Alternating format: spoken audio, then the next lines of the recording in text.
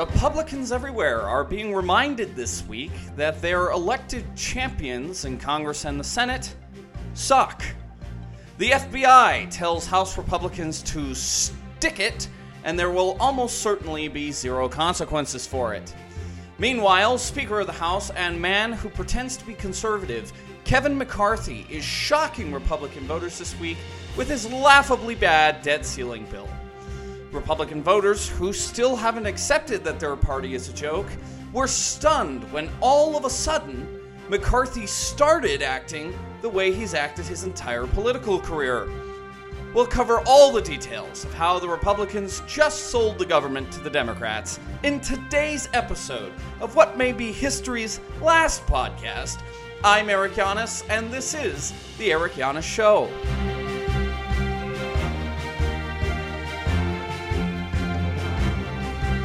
Hello everyone, and welcome back. If you haven't already, you really ought to consider spending some money on me. Why? Because I'm worth it. I've got the face for radio, the voice for silent film, and I dance like a spineless horse with four left feet. I know what you may be thinking. Where can I go to support an amazing beast like that? The answer is my Patreon page. Head over there now for all sorts of great goodies, free from the prying eyes of Biden's Gestapo. For today's show, I've got a great lineup of stories that's really going to highlight the strength and confidence of the Republican Party. The Republican Party likes to parrot itself as the champion of limited government and freedom. And for that reason, we all know that the Republican Party is evil and racist. But we shouldn't hate the Republicans too swiftly, at least not all of them.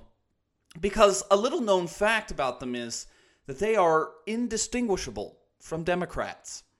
In that respect, then, we can trust that many Republicans are really just working with Democrats to continue to enrich themselves and their families at the expense of the governed, because they don't care about the little peons of helpless society. Voters of the Republican Party were reminded of this simple truth many times over this week, as hapless and corrupt House Republicans took loss after loss against their eternal enemies, pronounced allies, the Democrats. For instance, FBI Director and real-life Ken doll Christopher Wray announced Tuesday that he would not be complying with a subpoena from House Republicans regarding whistleblower documents that implicate the President of the United States in a spy scheme for the Chinese government. In an article that should have been titled, FBI Director Wray announces publicly his intent to break the law, Just the News reports, quote, the FBI formally refused Tuesday to turn over to Congress an investigative memo alleging a bribery scheme involving President Joe Biden, prompting the chairman of the House Oversight Committee to begin proceedings to hold Director Christopher Wray in contempt of Congress, close quote. Listeners of this show will remember when I previously reported on the powers of Congress to hold FBI Director and Clark Kent impersonator Christopher Wray in contempt. Unfortunately, for eager listeners who may think that maybe, just maybe, Republicans will actually accomplish something for once, there are only two ways to hold someone accountable for being in contempt of Congress. You can either send the armed guards at the Capitol building to go and find Director Wray and bring him physically to Congress, where he can be held in a prison cell, or you can ask the DOJ to go do that for you. The problem with the first route is that it's not been done for over a century, and Republicans don't have the spine to hold people accountable to the law, even if they have the power to do so. And the problem with the second route is that the DOJ is thankfully run by fascist falcon in a skin suit, Merrick Garland. Congress could even hire mercenaries to go find FBI Director Wray, since he is now a criminal, but they won't do that either, taking great care to show the Democrats a courtesy the Democrats would never show them. I am personally on the edge of my seat to see how this story develops into a great ball of nothingness.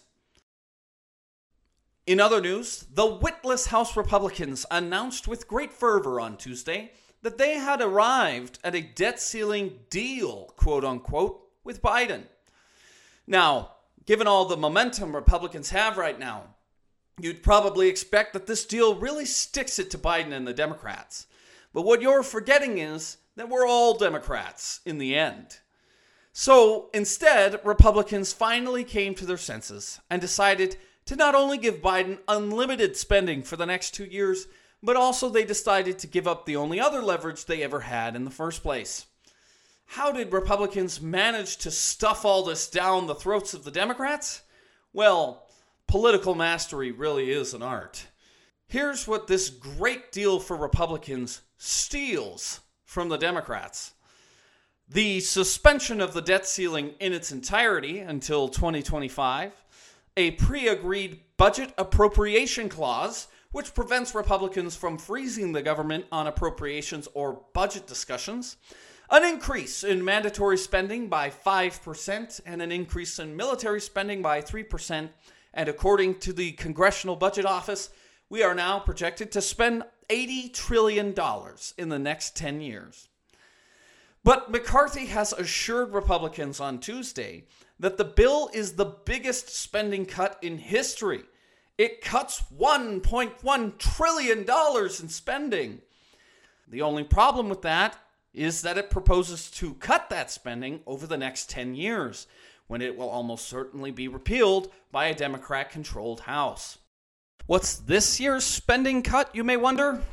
Oh, just a modest $1.9 billion from the $80 billion in new money that is slated to go to the IRS this year. The only other savings come from the already unspent COVID money, which thankfully Biden somehow managed to finagle McCarthy into allowing a special clause in the bill so that if Biden feels like he needs to redeploy that money, he can.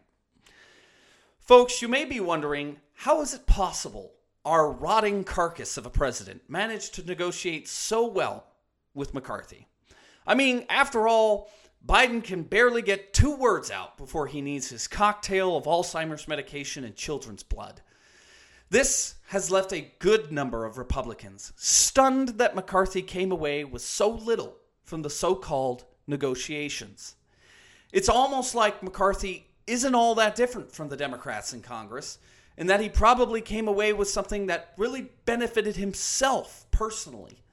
And he would rather lie to the American voter base while simultaneously enriching himself than to fight and advocate for complete strangers he's never met.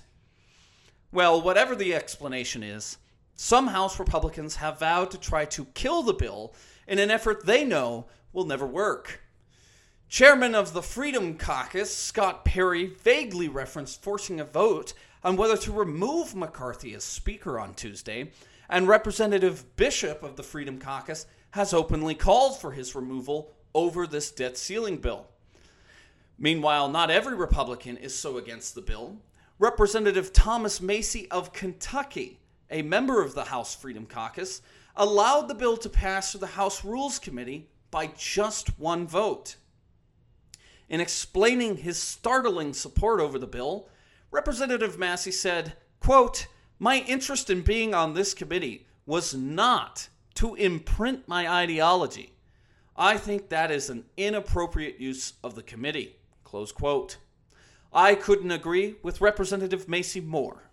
When your constituents elect you to a political office on the basis of your political ideology, it would be completely inappropriate to let that political ideology guide your decision-making in the regular course of your duties in the political office that you hold. Again, as a result of being elected on the basis of your political ideology. It is far better to instead let your decisions be guided by a political ideology that you don't hold, because that is simply more principled. After all, it's not like the opposing party lets their ideology influence their decision-making when they get into office. I think we can all learn a lot from Representative Macy and his new Ferrari that was imported overnight from China. It's rare to find such a principled politician like him in today's world of corruption and deal-making. Well, that's all I have for you today, folks. I'm Eric Giannis, reminding you that the best business in town is Chinese. And this has been another episode of The Eric Giannis Show.